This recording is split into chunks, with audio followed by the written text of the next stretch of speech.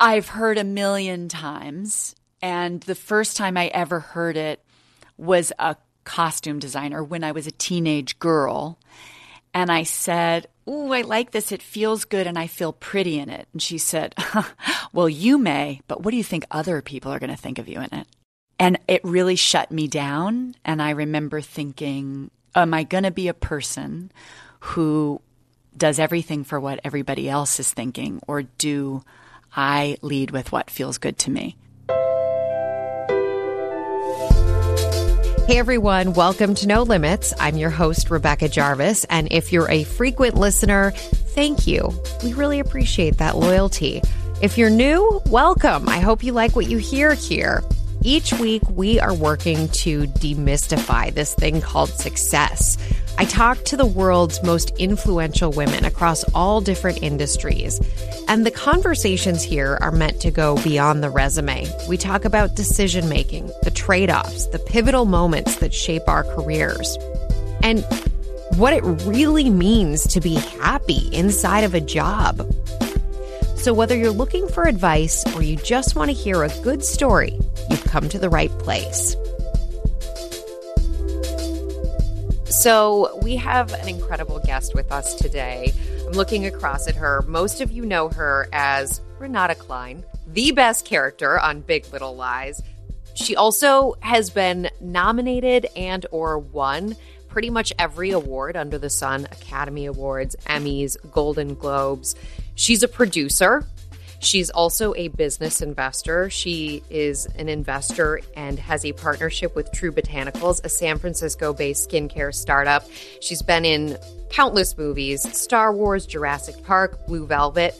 One of my personal favorites, Enlightened, a show that it was supposed to be a trilogy. I wish that it was, because it was truly one of the most enlightening things I've ever seen, and I'm not just saying that.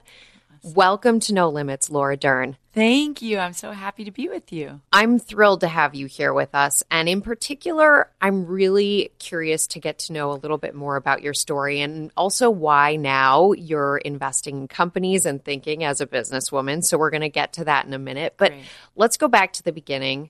You grew up child of actors. Was it always something you wanted? I watched both my parents one summer, the summer I was 7 years old, working with two of our greatest filmmakers ever, Scorsese and Hitchcock, and fell so in love, not just with acting as a craft or a job, but the specific dynamic and collaboration between a filmmaker, an auteur, and an actor. And so for me, that was the thing that I fell in love with, and thought that I would love to be part of that conversation, how to create empathy around revealing the brokenness in people. Like, that was the conversation these filmmakers were having, and the movies that my parents and their friends were making in the late 70s really showed me what it could be like to be part of storytelling as a job, and that's what I fell in love with. How did they feel about that? Were they encouraging of you pursuing the craft? My parents divorced, and I was living primarily with my mom, who was clocking it more on the regular. So she was much more reticent. I think both because she was seeing my passion growing, and she was a woman, seeing her daughter, her sort of prepubescent daughter, saying, "I want to enter a world where, through the audition process, there will be rejection, judgment, potential body shaming, like all kinds of stuff could be thrown at a young girl or boy, for that matter. And not to mention that it can be a dangerous workplace environment." So I think she was scared, but she also saw, after a couple of years of really dedicating myself to studying, that it wasn't going away. So she let me do a little bit of work here and there as long as I remained in school and actively involved with athletics and student body government and all kinds of stuff. I couldn't just sort of be there. Yeah, I read that you were swimming, you were running track, you were student body president. Oh yeah, she made me. She made Mom forced me. Yeah. She forced me to be very engaged to prove that I was willing to have the sacrifice of having this other passion as opposed to it being a way out of not having to go to school. Did you like those things? Were you actually enjoying them, or were you kind of just checking off a box to make your mom happy? I love swimming. So I did, of all the team sports I did really care about swimming and I was into it. And I loved dance. I loved all things, theater, and I loved student government because I, have a really big mouth. You're going to change things. What was your platform? Do you remember? Getting the teachers paid and getting a real endowment for them and starting to learn about how little teachers were paid. Like that was a big focus here. We were in a very privileged upper echelon private school in Los Angeles, and our teachers weren't making hardly anything, and looking at insurance for teachers in this country. And that was a big turning point for me, starting to understand, which is a narrative we can continue as we talk about investing even, to understand not just your experience, but the experience of everyone else serving this moment for you and how they are treated, how they are honored. And I think my parents taught me that in terms of looking around at a film set and who makes a movie. Yes. And as a child on movies, when I started, the script supervisor was the only other female on the set. My makeup and hair was done by men. It was all men, other than maybe one or two other actresses and like I said, the script supervisor. So, I wasn't noticing that. It was pointed out to me, and it was a great way to be educated. On the Scorsese project, your mom starred in that film. You were an extra, I read, and Yes. you got 19 ice cream cones. Yes. Now, I don't remember it as specifically as my mom and Scorsese, who has been so loving and generous to me about that memory, saying that, yeah, after these many takes and having to eat that many ice cream cones and not getting sick, he told my mom in front of me that I was going to be an actress, and I used that to my benefit for quite a number of years.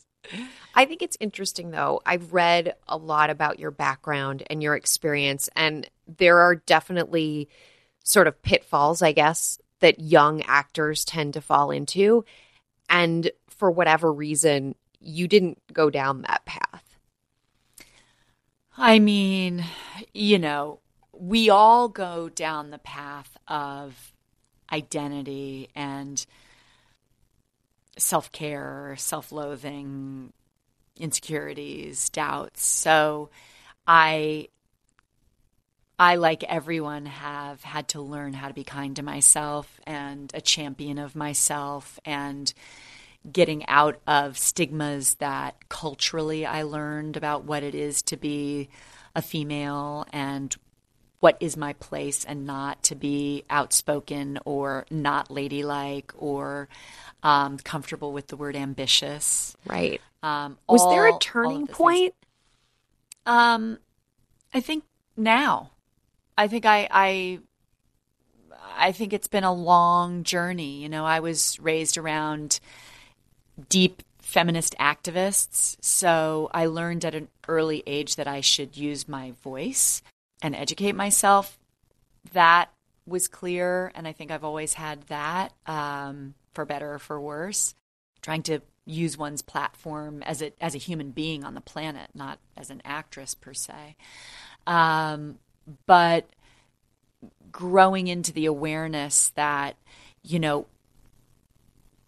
women supporting each other to be leaders, to run businesses with consideration and empathy, to run for Congress, to make a difference about the workplace environment, like all of those awarenesses in terms of how it's affected my own life and hopefully others, has been really the last 5 years of my life.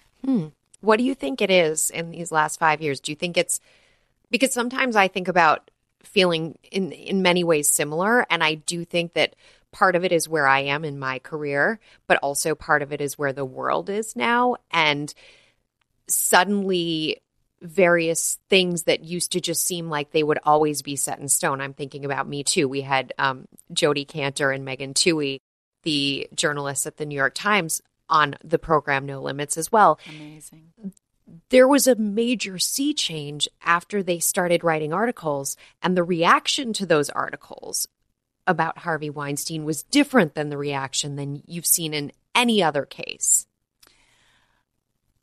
I think that when extraordinary journalists like they are allow the narrative to be the focus that says one voice may be terrified to be the one that stands up, but when that one voice does, many, many voices will follow.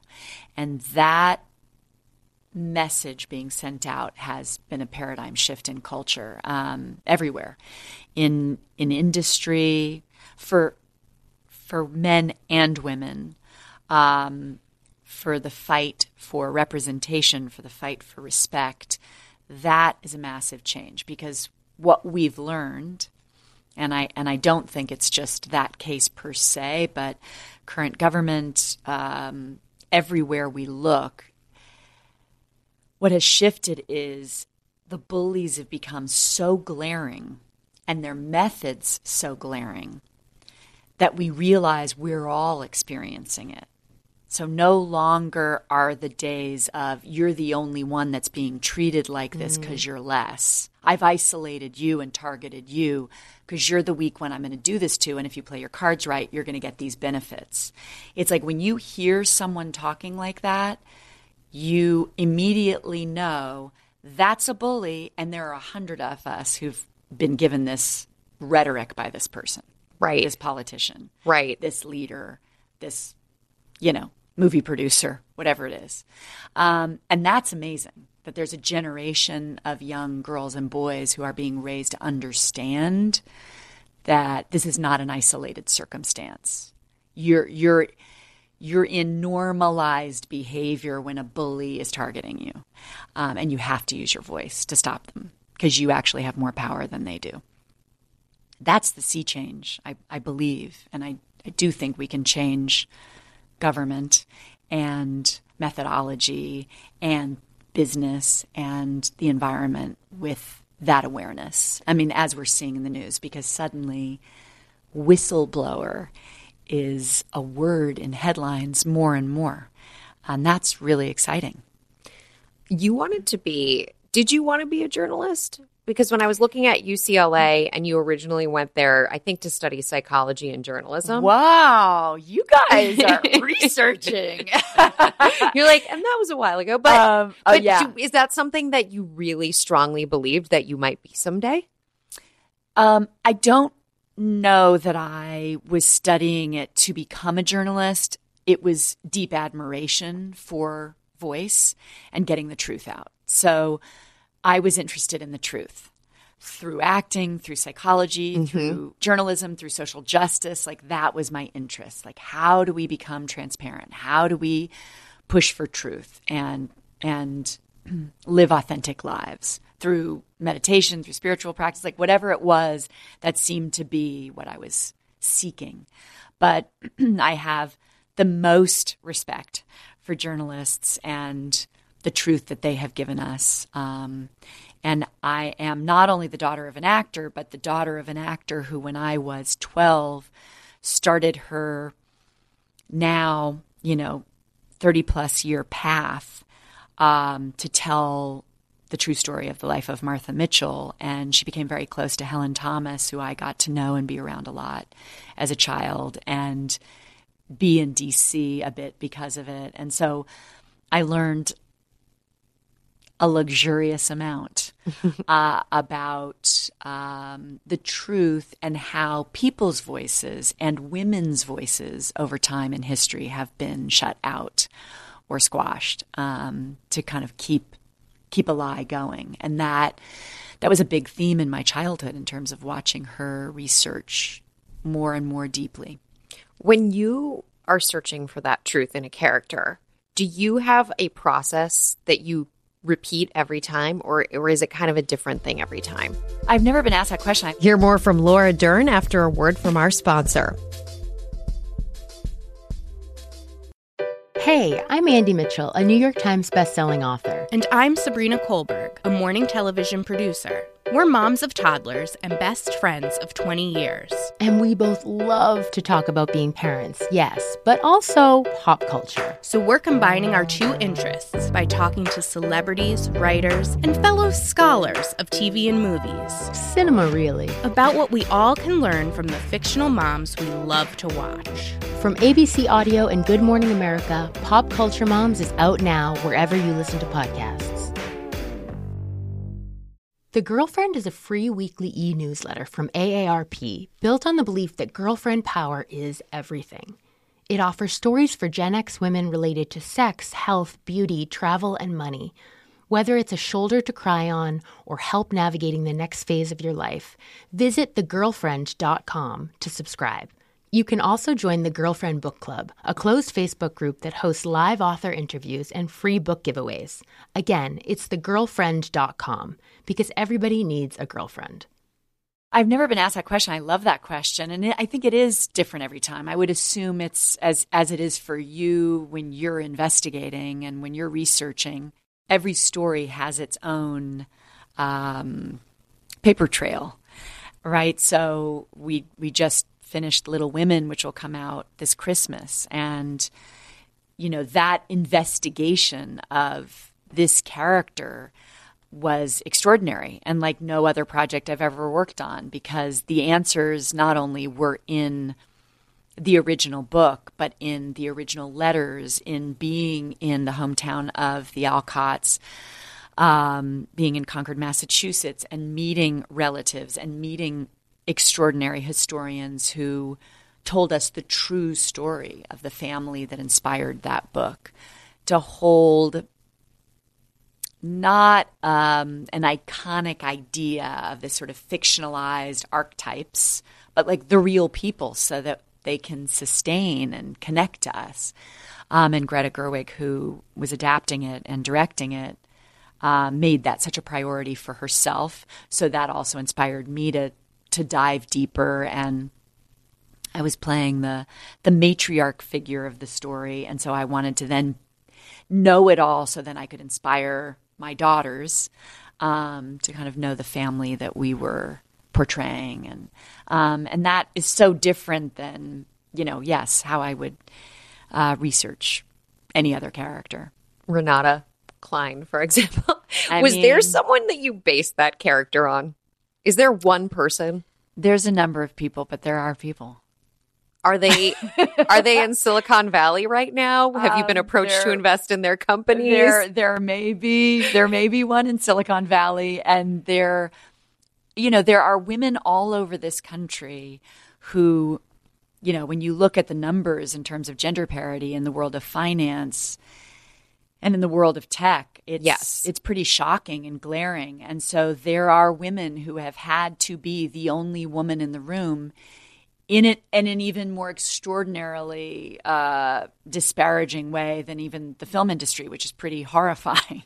So getting to know those women, and there are women who were so inspiring in the world of finance, in the world of tech, in Silicon Valley, in the world of publishing, who I talked to at length, who were so generous to talk about what it's like to be the only woman in a boardroom of 13 and how men would listen and what would work to get them to listen, and, how you use wealth or fashion or strength or boys' club talk to achieve the goal of affecting change in corporate America or affecting change for the good of the planet. That's a really interesting conversation to have with female leaders. And that taught me a lot about Renata and who she is and how she played the game, but then was left with no girlfriends.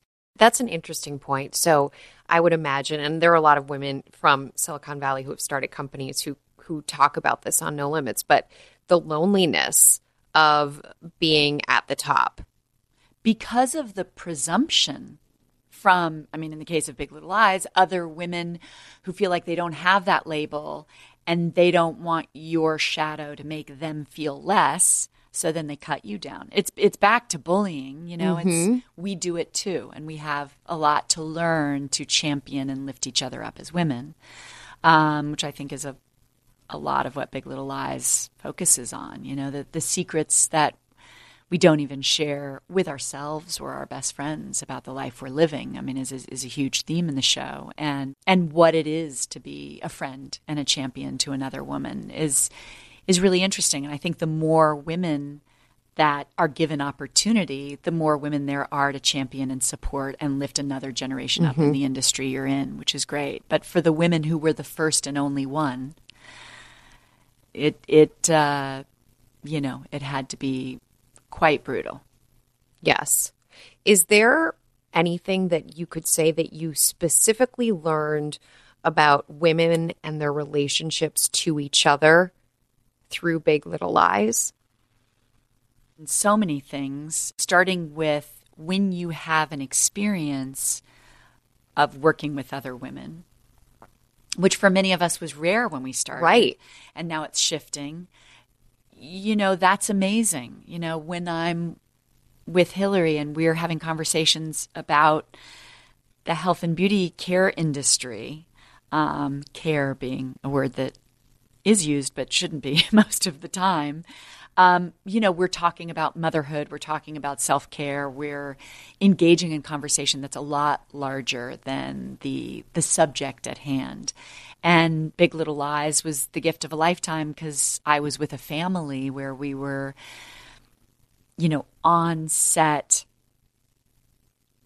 as activists, as moms, as friends, living a life together. I mean, it's half a year of your life. So you're covering all of it while you're also having this amazing experience working together. But I think, or I hope, we tried to infuse in the storytelling, what it is to not be alone anymore when you actually create deep, authentic truth in your life with the women you love and in your relationships with your children, etc. Well, and something that I like about it, and I don't know how intentional this is, I'm assuming that it is relatively intentional, but the idea that you can have these deep relationships with people who aren't identical to you.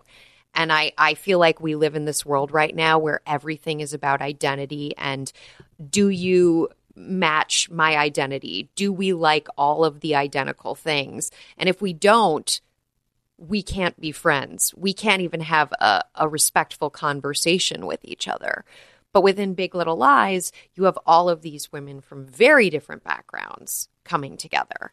Well, I love that you bring that up and beautifully pointed out and eloquently pointed out, because one of my favorite memories is when Meryl Streep, because the gods smiled on us, showed up in the world of Big Little Lies, being, a hero to all of us. One of the things that I loved is she pointed out early on in reading the new scripts and talking about the first season is how much she loved the friendship between myself and Reese Witherspoon's character as one of the most authentic friendships she'd seen, because we kind of hate each other, but we have a sort of amazingly supportive friendship. Yeah. And it is quite delicious. Like, we hated each other. But we so admire each other, and we're forced through the realization that we actually have each other's backs, that there is a real deep bond there, and that it doesn't have to come from immediate like-mindedness. And that's a great place to start in building a friendship. And again, as an American, it's an interesting place to start, right? That we don't necessarily have the same value systems, but we can forge a friendship to achieve real conversation and hopefully affect change. Like, we have to get there or we are all going to lose. And that's not my nature. Like, I am looking for the people who share my point of view and, can go straight there with great rage and passion about issues that we care about and that matter to us. But there's real deep dialogue to be had when you have a different point of view. And you can even be mean about it and then start to listen to the other person. That's what my family was like, at least. A lot of differing opinions, very loudly spoken to one another. But at the end of the day, we all love each other. Right.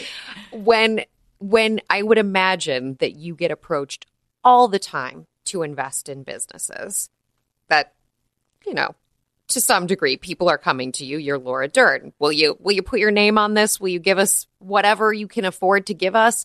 Why True Botanicals?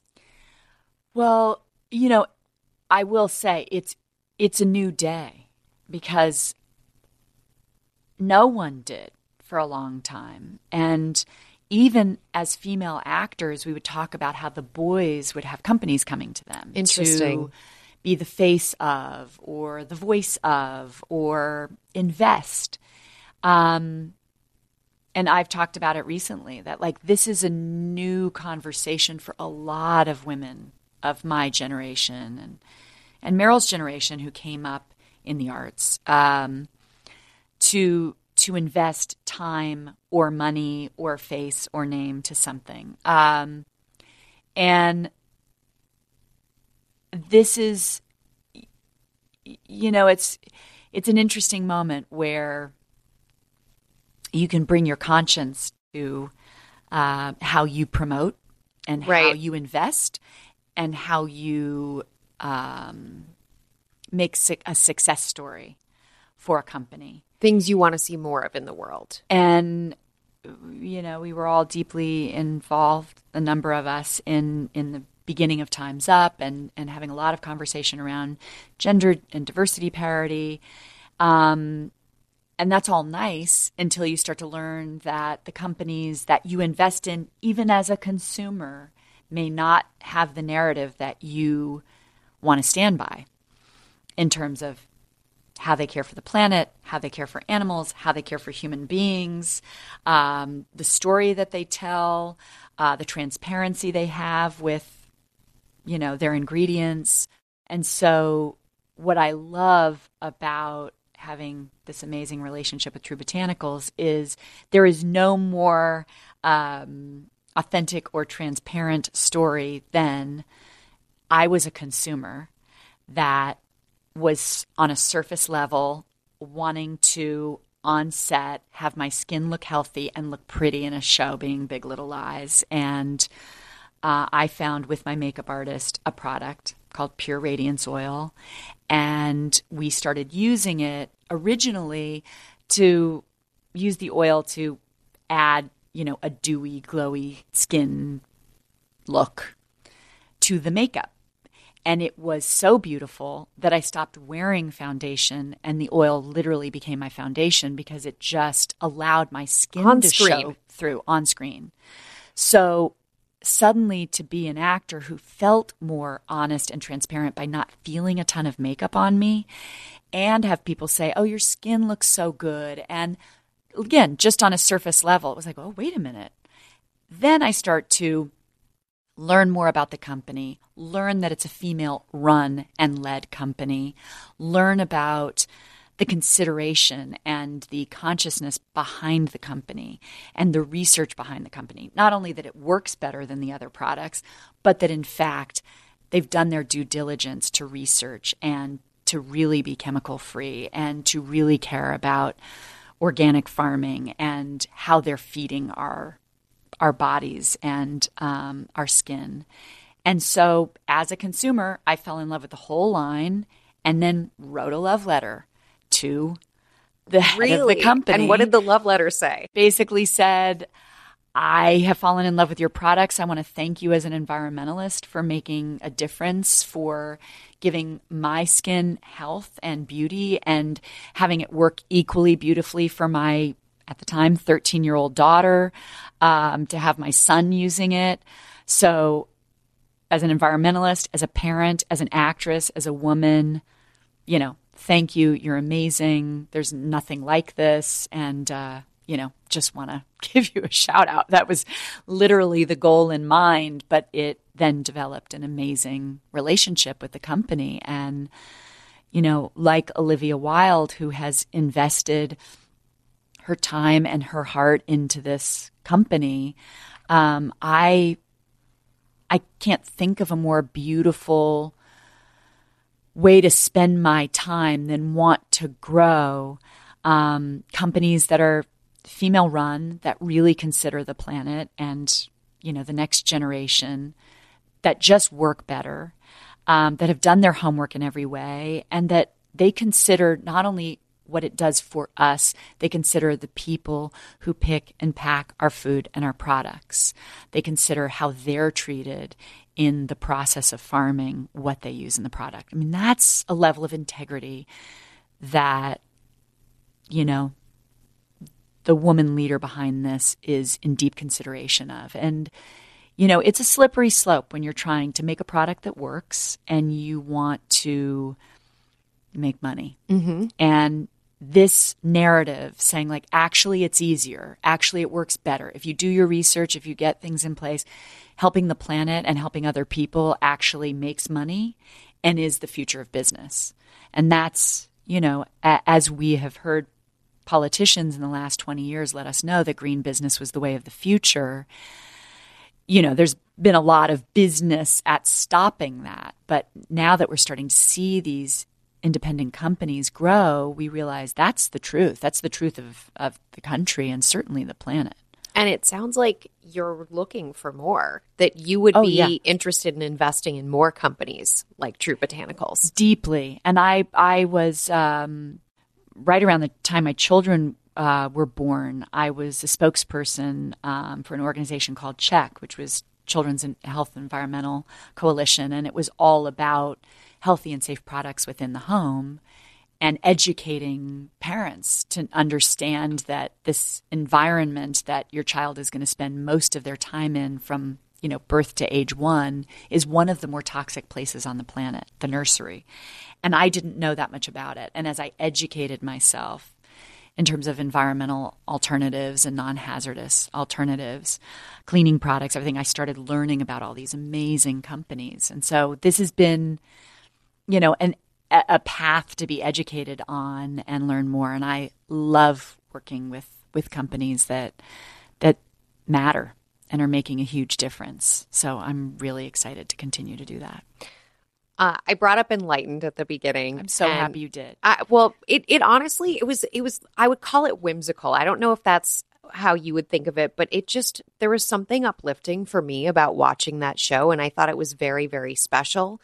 And for you, I would imagine it was really special because you played such a significant role in it, not just in being on screen, but in the creation of it, in the production of it.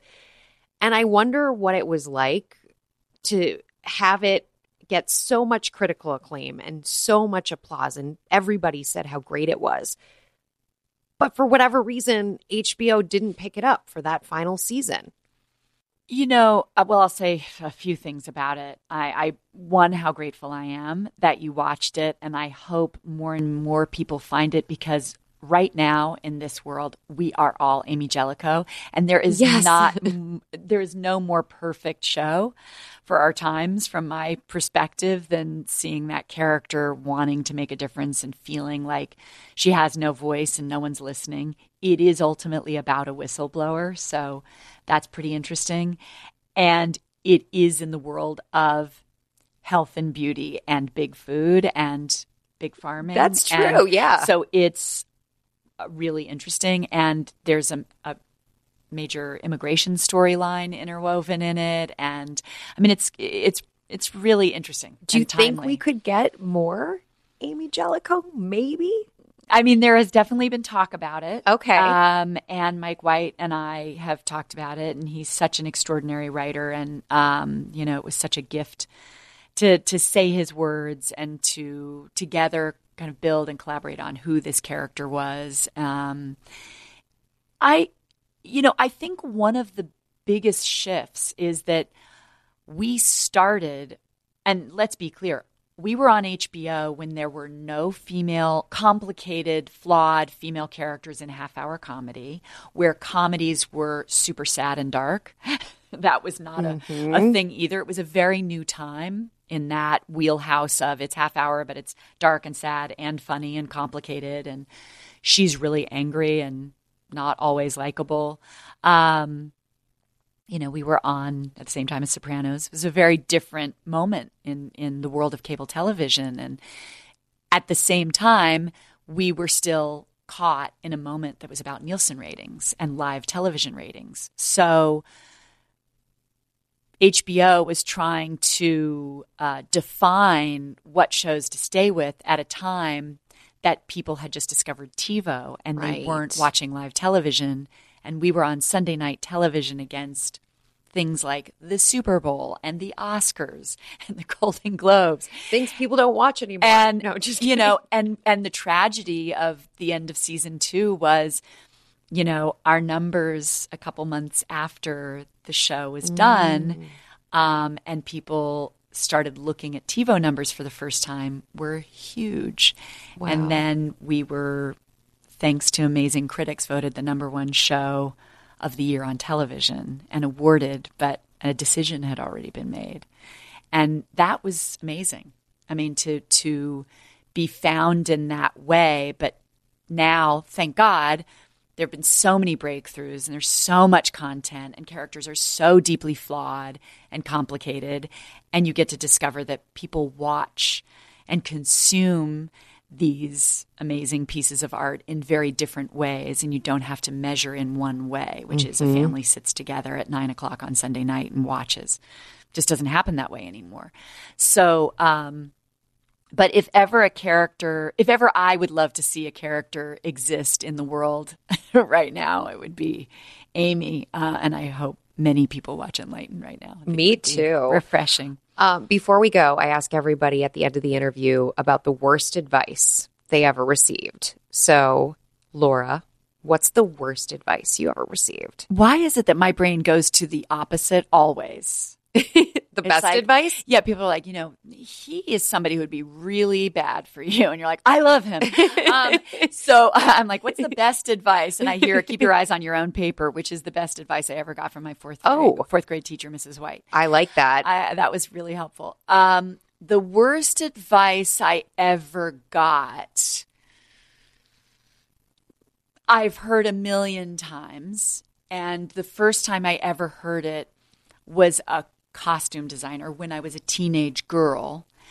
And I said, "Ooh, I like this. It feels good and I feel pretty in it." And she said, "Well, you may, but what do you think other people are going to think of you in it?" And it really shut me down. And I remember thinking, am I going to be a person who does everything for what everybody else is thinking, or do I lead with what feels good to me? So it was the worst advice, and then it turned into maybe, a space for a new paradigm shift.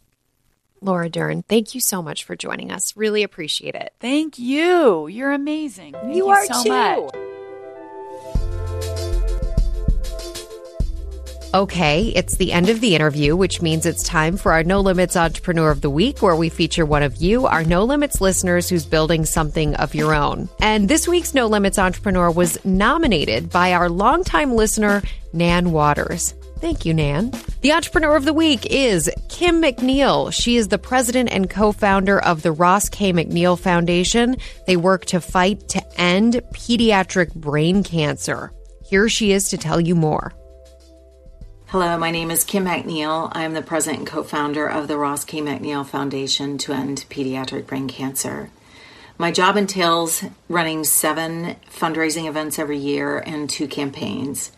Also participating in pediatric brain cancer consortiums, the daily governance of the charity, public speaking, and media interviews, and most certainly time spent with individuals and businesses to foster relationships to support our work. The one piece of wisdom I wish I had early in my career that's relevant to this work is to trust the hard experiences you have along the way.